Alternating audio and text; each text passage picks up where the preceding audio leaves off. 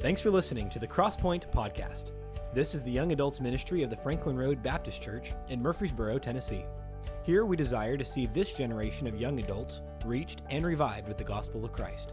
We believe our generation has the opportunity to change the world as we know it. We'd love to have you join us on Sundays at 10 a.m. at Franklin Road Baptist Church. Our prayer is that our podcast will help you grow in your relationship with God. Enjoy the Crosspoint Podcast.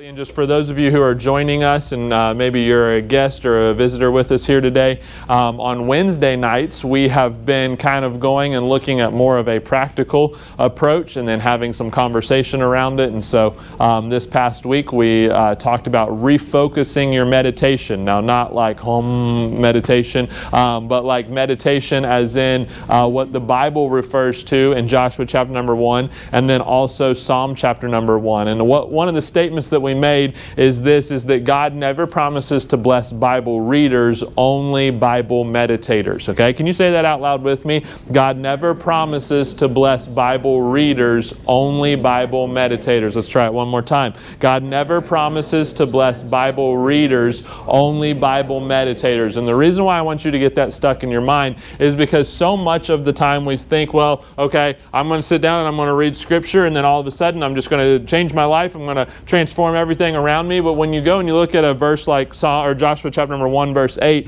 that is the only word that talks about, the only verse that the word success is used in Scripture. When you go and you look at that, it's not linked to just sitting down and cracking the Bible and saying, oh, good, I can check that off the list. It's actually linked to how much you focus and how much you meditate on Scripture. And so one of the things that we referred to was that when we talk about meditating and focusing and letting our minds really soak in Scripture, that means that we're going to have to eliminate distractions. And so today we're going to be talking about battling distraction. What we've been doing on Sunday morning is trying to take a topic and going and giving you a story out of God's Word that refers to that. And so let's look at Nehemiah chapter number 6. We'll read down through verse number 9. Nehemiah 6 verse 1 down through verse number 9. The Bible says this: Now it came to pass when Sanballat and Tobiah and Geshem, the Arabiam, and the rest of our enemies heard that I had builded the wall, and that there was no my Bible, there is no breach left therein. My Bible has like a curve and a shadow like right on it. I'm going to actually read off the handout. That's what I'm going to do. Okay, let me go back. Okay, verse number 2. And there was no verse number 1. There was no breach left therein, though at that time I had not set up the doors upon the gates. That Sanballat and Geshem sent unto me, saying, Come, let us meet together in some one of the villages in the plain of Ono. But they thought to do me mischief. And I sent messengers unto them, saying, I am doing a great work, so that I cannot come down. Why should the work cease whilst I leave it and come down to you? Yet they sent unto me 4 times after this sort, and I answered them after the same manner. Then sent Sanballat his servant unto me in like manner the 5th time, with an open letter in his hand, wherein was written, It is reported among the heathen, and Gashmu saith it, that thou and the Jews think to rebel, for which cause thou buildest the wall, that thou mayest be their king according to these words. And thou hast also appointed prophets to preach of thee at Jerusalem, saying, There is a king of Judah, and now it shall be reported to the king according to these words. Come now, therefore, and let us take counsel together. Then I sent unto him, saying, There are no such things done as thou sayest, but thou feignest them out of thine own heart. For they all made us afraid, saying, Their hands shall be weakened from the work, that it be not done. Now therefore, O God, strengthen my hands. I want to just show you one quick theme that we're not going to touch on necessarily in today's lesson, but I want you to look at verse number 7 and verse number 8, and look at Nehemiah's response. Basically, in verse number 7, one of these men that is accusing him, that's trying to distract him, says, This is why you're doing this. You're doing this so that people is going to preach about you. You're doing this so that you can become their king. You're doing this so that they can rebel. And he says none of those things are true. And one of the reoccurring themes that we've seen throughout this lesson series is this: many of the things that entrap and enslave your mind are rooted in dishonesty. Many of the things that the world promises, that maybe, well, if you do this, if you give your mind to this, or if you focus on this, then it promises to do this. Much of it is rooted in dishonesty. Depression, anxiety, some of the things that we worry about, some of the stress that we have, some of the things that maybe we feel about other people, much of it is rooted in a lack of truth. And Scripture has a way of basically saying, if you're going to let your mind dwell on something, let's let it dwell on truth, because truth is what can actually change us. And so I want you to go back and let's read verse number 3 out loud together. Verse number 3 of Nehemiah chapter number 6. This is Nehemiah responding to the messengers, and he says this, "And I sent messengers unto them, saying, I am doing a great work, so that I cannot come down. Why should the work cease whilst I leave it and come down to you?" Let's read that one more time, because I think some of you picked up at the period at the end. All right, so let's read it one more time out loud together. Verse number 3, ready, begin. "And I sent messengers unto them, saying, I am doing a great work, so that I cannot come down. Why should the work cease whilst I leave it and come down to you?" And so with that in mind, let's look at battling distractions. Battling distractions. Let's pray. We'll ask the Lord to help us. Dear Heavenly Father, Lord, we thank you for the day that you've given us, Lord. We thank you for an opportunity to look into your word. Lord, I know that this is going to be somewhat of a practical lesson. Lord, it's going to be one that really is going to revolve around a lot of application, and the people that are listening here today, Lord, these group of young adults, Lord, it's going to revolve around them walking out of these doors and doing what they've heard. And Lord, I pray that you would help us to be able to take your word, Lord, apply it to our lives, Lord, apply it to our problems, Lord, apply it to where we are weak. And Lord, I ask you to give me strength, Lord. I pray that you would empty me of myself. Lord, may I share that which you have laid on my heart. In your name we pray. Amen. When you look at something like a distraction, and you look at maybe some of the seriousness of the other lessons that we've had, you look at temptation, you look at stress, you look at worry, you look at depression, you would kind of look at something like distractions and kind of think, well, okay, that we can let that one slide, because what does a distraction actually do to my mind? And here's what I've kind of come to determine as looking even at my own life and kind of looking at the church, looking at Christians all and other churches, is this, is that while many maybe will suffer with stress, and maybe a few will suffer with depression, and maybe a few will struggle with temptation, and maybe some will even go as far as to struggle with suicidal thoughts, I think that we are all a product of the distractions that we face on a day-to-day time. The truth is that many of you, while sitting in this class, you've already experienced multiple distractions. Most of you might have gotten distracted by someone who walked in. Your phone has probably buzzed something at you while you've been in this classroom. Your watch, if you have a watch that's attached to your phone, has probably buzzed. You've probably thought about something that you wish you would have done. You probably are thinking about something that you are going to do. Some of you are already planning what you are going to do for lunch, okay? Those are all distractions. Those are all things that you now have to come to grips with. And if you're not careful, you will live such a distracted life that maybe it's not a matter of missing out on maybe good things, but you will definitely miss out on godly things. And one of the things that I've said since I really took this class, and since I've even been looking at my own life, and like I said, the life of young adults, is this, is that Satan does not have to distract you with evil. Satan does not have to distract you with something that is ungodly. He simply has to distract you with something that is good, that is not of God. You see, many of you look at something like your phone, you look at something like social media, you look at something like maybe Facebook, or you look at something like pursuing a career or pursuing a good job or any of those things, and you say, well, it's not bad, it's not evil, and you're 100% right. Those would be considered amoral by most people's standards. But at the same time, if Satan can get you to maybe prioritize that good thing above that which is godly, he knows that he doesn't have to distract you with evil or wrong or any of those other things, because he simply can distract you by chasing something that does not matter to God. I believe it was William Carey who said, I'm not concerned about succeeding in life. I'm simply concerned about succeeding at something that doesn't matter to God. And I think that if we had to diagnose our Christianity, what we would say is that we are succeeding, but we are succeeding at things that do not matter to God. And so in Nehemiah chapter number 6, what you find is that Nehemiah is facing temptation from the outside. He's facing distraction from those around him. And the main idea that I want you to pick up is this, and this is in your notes so that you can go back and revisit it. But the main idea is this: the distractions in this life deter me from accomplishing all that God has called me to do. Simply put is this, that when you experience distractions on a day-to-day basis, whether great or small, those are a deterrent to what God wants you to be focused on. But more importantly than that, they are a deterrent to what God has called you to do. You will not live a distracted Christian life and arrive 30, 40, 50 years and realize that you have made some great impact. Let's just think about it on a day-to-day basis. Let's say that you sit down and you go to write a paper, okay? Maybe for those of you who are still in school, or you go to maybe do a work project. Look at the number of distractions that you face during that time.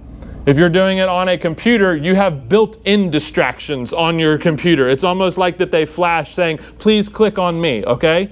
If you go to research something online, you go to simply look up something like, well, I need a statistic for this. And so I'm going to type in, well, now all of a sudden, oh, that statistic sounds, oh, I would like to know how I could save more money on my car insurance. Like, I didn't know that I needed to, but now I would like to. Like, I do think I need that shirt that's in the little ad over to the side because, yeah. And now that I'm looking at that, I might as well see what everyone else in the world is doing on social media, okay?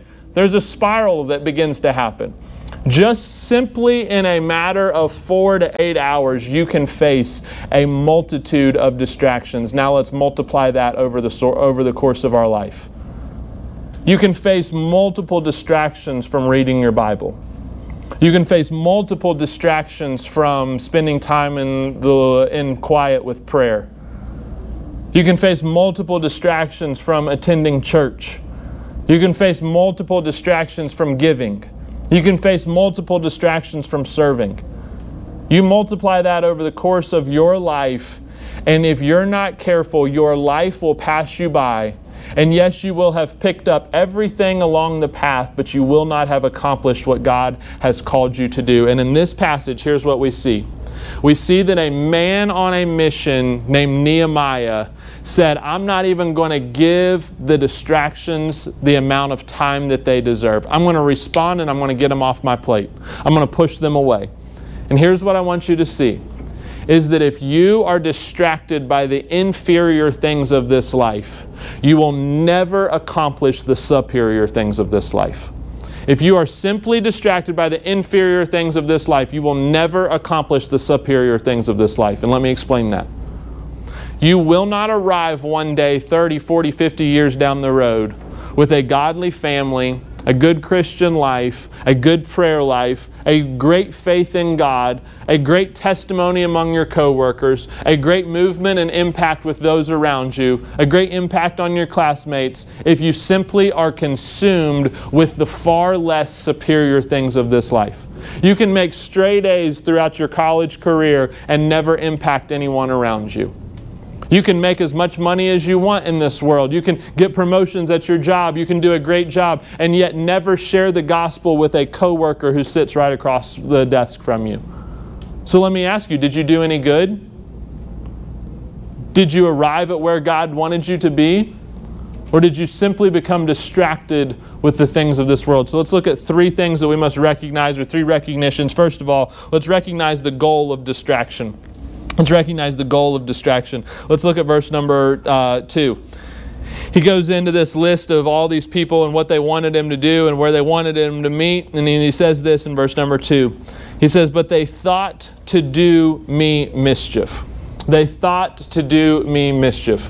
I don't know that we really realize how much of our world is geared toward getting us distracted. Because here's what the world knows, is if you can get distracted with something, then eventually you're going to act upon it, okay? How many of you get sponsored ads in your Instagram? Anybody get sponsored ads in your... Wow, okay, 2 of you, good job. How many of you get sponsored ads in your Instagram account, okay? Like, I think that there's times where when I go through my stories, I get more sponsored ads than I get actual, like, people, okay? But that's because, like, I'm I'll click on just about anything that says $19.99, okay? Like, yeah, you know what? I do think I could spend $20 on that. Like, I do think that those shoes that I don't have to use my hands for, have you seen those? Those are sweet. Like, those shoes that I can slide into, like it shows the person walking, that gets me every time. Like, I just think that they're going to go from $149.99 down to $19.99, so I need to click on the ad to make sure that they haven't gone down in price, okay? But the truth is that if you really looked at the goal of what many of the things that we do in a day's time, it is to cause mischief. It is to cause some sort of distraction from what matters. It is to eventually get you to the point to where you are acting upon it. It is to get you to the point to where you are focused and thinking about it. There's a reason why when you see an Instagram ad, there's a reason why they keep running them, okay? It's because they know eventually you're going to act upon that which you see. And the goal of distraction is this. It may not always be a terrible root of evil like what is seen in verse number 2. But the goal of distraction is to get you off focus from what you should be focused on. Now, for many people, that means to get them off focus from what they're accomplishing at their job. For many people, that may mean to get them off focus from what they're accomplishing at school. But for the Christian, here's what that means. Now, when you become focused on something other than God, you have taken your eyes off of God and you begin to compare. You begin to maybe prioritize that. You begin to act upon that. You begin to make it a motive in your life. Well, now I'm not making and earning money to glorify God. I'm now making and earning money to get the things that I want. Now I'm not interacting with those around me so that I can become friends with them, so that I can influence them, so that I can impact them. I'm using them as a part of my scheme to get to where I want to go next. And if you're not careful, you will go through life and look at every distraction along the way, never realizing that the goal of it is to get your mind and your life off focus from God. Quote this verse with me. Thou wilt keep him in perfect peace whose mind is stayed on thee. So the goal of distraction is to get your mind off of Christ. So first of all, notice the goal of distraction. Then secondly, I want you to notice this. Recognize the greatness of your mission. Now, when I say the greatness of your mission, I'm not necessarily referring to your personal mission. I want you to see that in verse number 3. He says this. This is Nehemiah writing this. Obviously, it says, "And I sent messengers unto them, saying, I am doing a great work." Now, what was Nehemiah doing? Someone talk to me. Building the wall. For who? For God. Thank you. That was probably the best way to put it. All right? For God. Nehemiah wasn't there to build a kingdom for himself. Nehemiah wasn't there to see how great of a leader he could be. Nehemiah wasn't even there because it was necessarily popular and he had a lot of help, okay? This was an extreme makeover where all the little Israelites showed up in their yellow helmets and someone said, like, let's go build the wall. And like, yeah! Okay, it wasn't even super popular. In fact, a lot of times Nehemiah says in the passage that he was doing it by himself, okay? While a bunch of guys stood down at the bottom with their hands in their pockets like, this is stupid, why are you doing this, okay? It wasn't exactly like the most glamorous job. And yet Nehemiah says, I am doing a great work. Why would he say that he was doing a great work? Was it because of the magnitude of it? No, it wasn't. Was it because of the job that he was doing, the quality of his work? Oh, Nehemiah, you are the master wall builder. Good job. Was it because of the pay? No. In fact, Nehemiah had to leave his job as the king's cupbearer to go and do this. Nehemiah was saying that the job and the work was great because of who it had come from. And many times, and I want you just to see this, many times we associate the greatness of our work by who approves of it. And we fail to realize that when we are doing God's work, we have the ultimate approval. Meaning this, that if you go out and you do something and everybody applauds you, oh, this was a great masterpiece, this was a great work of art, or you're such a wise business leader, or you're such a great leader, you're such a wonderful employee, then we get the affirmation that we need that, well, that means that this was great work. But what happens if God is the only one who affirms your work? What happens when things get difficult? What happens when your Christianity now has to trump what your company asks you to do? Does that mean that the work is no longer great? Or could it mean that we were never intended to find our affirmation, our security through who approves our work unless it is approved by God? And so notice the greatness of your mission, that if God has called you to do something, if God has led you to do something, if God is leading you to do something for Him, that is great work that should be prioritized above anything else. And the last thing is this. I want you to recognize the goodness of accomplishment. The goodness of accomplishment. Would you go down to the end of verse number 9? This is so amazing to me, okay? So basically, by the time we get to verse number 9, they've tried to distract him. They've tried to say, well, let's have a meeting. And he says, why should the work stop just for me to come meet with you? So then they end up kind of trying to distract him again. They're persistent. They keep coming back. They keep coming back. So now they say, basically, if we can't get you to come down for a meeting, then we're going to lie about it, okay? So this is why you're doing this. You're doing this so that everyone will worship you. You're doing this so that you can become the king. And he says, none of those things are true. Look at verse number 9. For they all made us afraid, saying, their hands shall be weakened from the work, that it be not done. Now therefore, O God, strengthen my hands. He says that you have tried to weaken my hands, but God will be the one who strengthens them. There are many things in this life that are built around making you a weaker Christian. I don't know if you've ever gone and you've read some of the background of social media, some of the background of the roots and the foundations of television, some of the things that are produced. There's a reason why when you finish an episode, your 17th episode on Netflix, that it pops up and says, still watching? Do you want to continue? Because there's a commitment level to that. There is a root to that. There's a root to why certain things are maybe prioritized on Facebook. There's a root to how your Instagram layout is built. There's a root to Twitter. There's a root to all those things. And many of them are not, you know what, this is really going to really enhance the kingdom of God. I don't think that when anyone sat down to develop any social media platform or anything that's probably come out in the last 20 to 30 years, they thought, how will this enhance the kingdom of God? That's not really been the foundational principles of any of those things. I don't know that really, on the other hand, if we're being fair, that any of them sat down and said, how can we make sure that people falter and fail and are tempted? And I will say this, that I don't know that there are wholesome foundations to many of those things. They've weakened us. They've made us fight amongst each other. Ministry Twitter is the kingpin of it, okay? They've made us compare ourselves with each other. Well, that person, they're probably in debt. But now I'm just a wise steward over here driving my 1992 Buick, okay? They've made us compare. They've made us jealous. They've weakened our souls and our Christianity and our faith.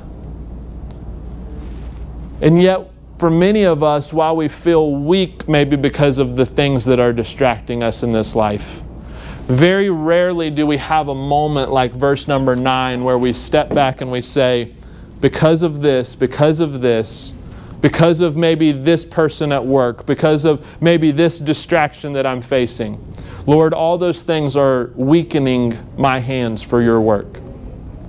And God, I'm going to ask that you strengthen my hands, because I need those around me to see the goodness of accomplishment.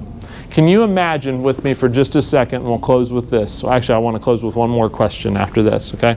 Can you imagine with me for just a second if these people would have distracted Nehemiah? How many of you have ever driven past a building that maybe is half built, or you've driven past a business that maybe built something and then all of a sudden they went bankrupt and never even moved into it, okay?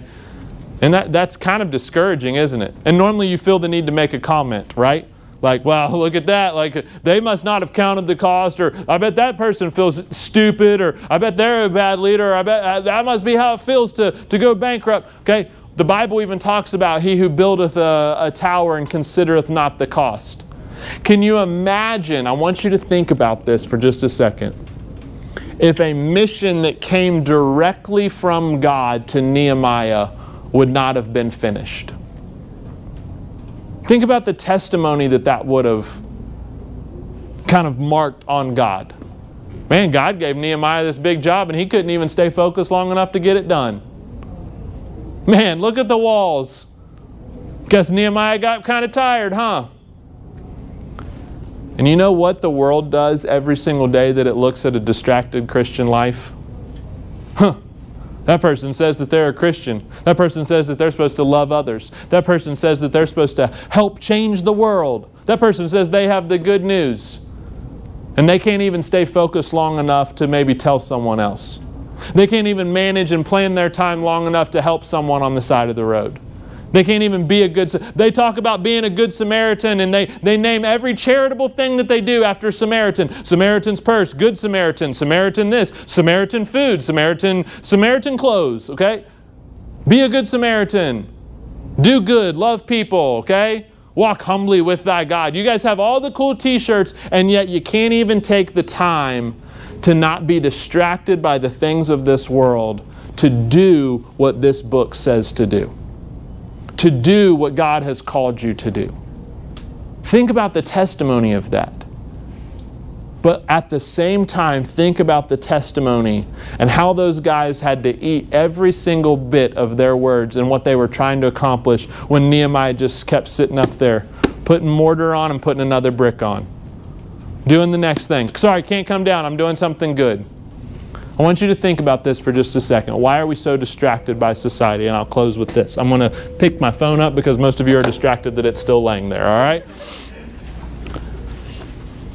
Why are we so distracted? Why are we so given to distractions? As I was thinking about this, and I know that today's lesson is probably a little bit too uber practical, okay?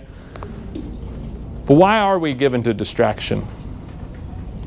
You know what I've found in my own life is that typically I am given to distraction by things that I don't want to do. Anybody else like that? Can you guys kind of identify? I'm really good at finding things that I don't want to do, right? I'm really good at finding things that I should have done for like years and deciding that I'm going to do them when I should be doing something else, okay? I'm the world's worst about this when we go on vacation. Like, I should have washed the car for probably a month and a half ago. But now we're going on vacation, and we're going to make it dirtier on our way to vacation. But now's a great time for me to spend 2 hours waxing it and vacuuming it and pulling the seats out and making sure that there's no crumbs under the seat, because the 8-hour drive to the beach is not going to cause there to be any crumbs on the bottom of it, right? We're good at distracting ourselves, and it's simply because I don't want to go and pack, okay? You have a big project coming up. All of a sudden, those dishes that you've been letting pile up in the sink, you know, it now seems like a great time to go and do the dishes, right?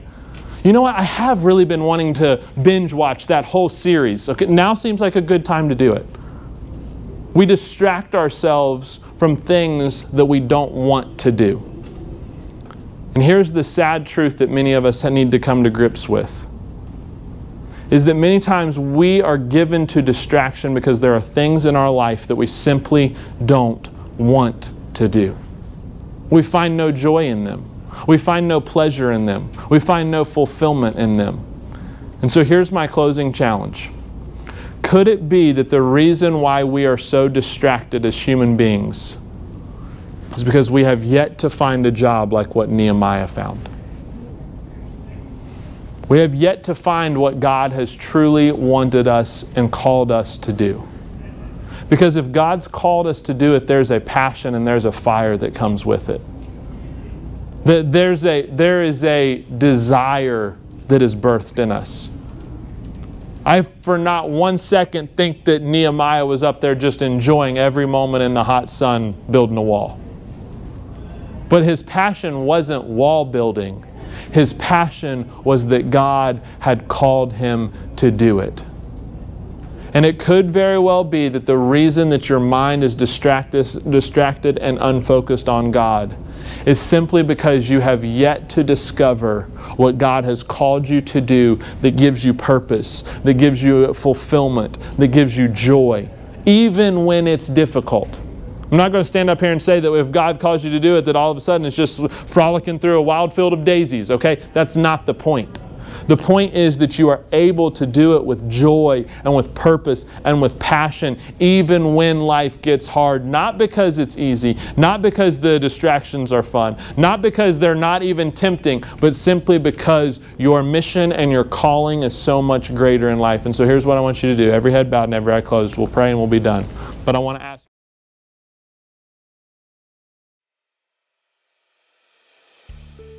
Thanks for listening. If this lesson is helpful to you, feel free to share it with someone else or let us know by emailing us at crosspoint@franklinroad.org. You can also check us out at FRBC_Crosspoint on Instagram and Twitter. We look forward to connecting with you again soon.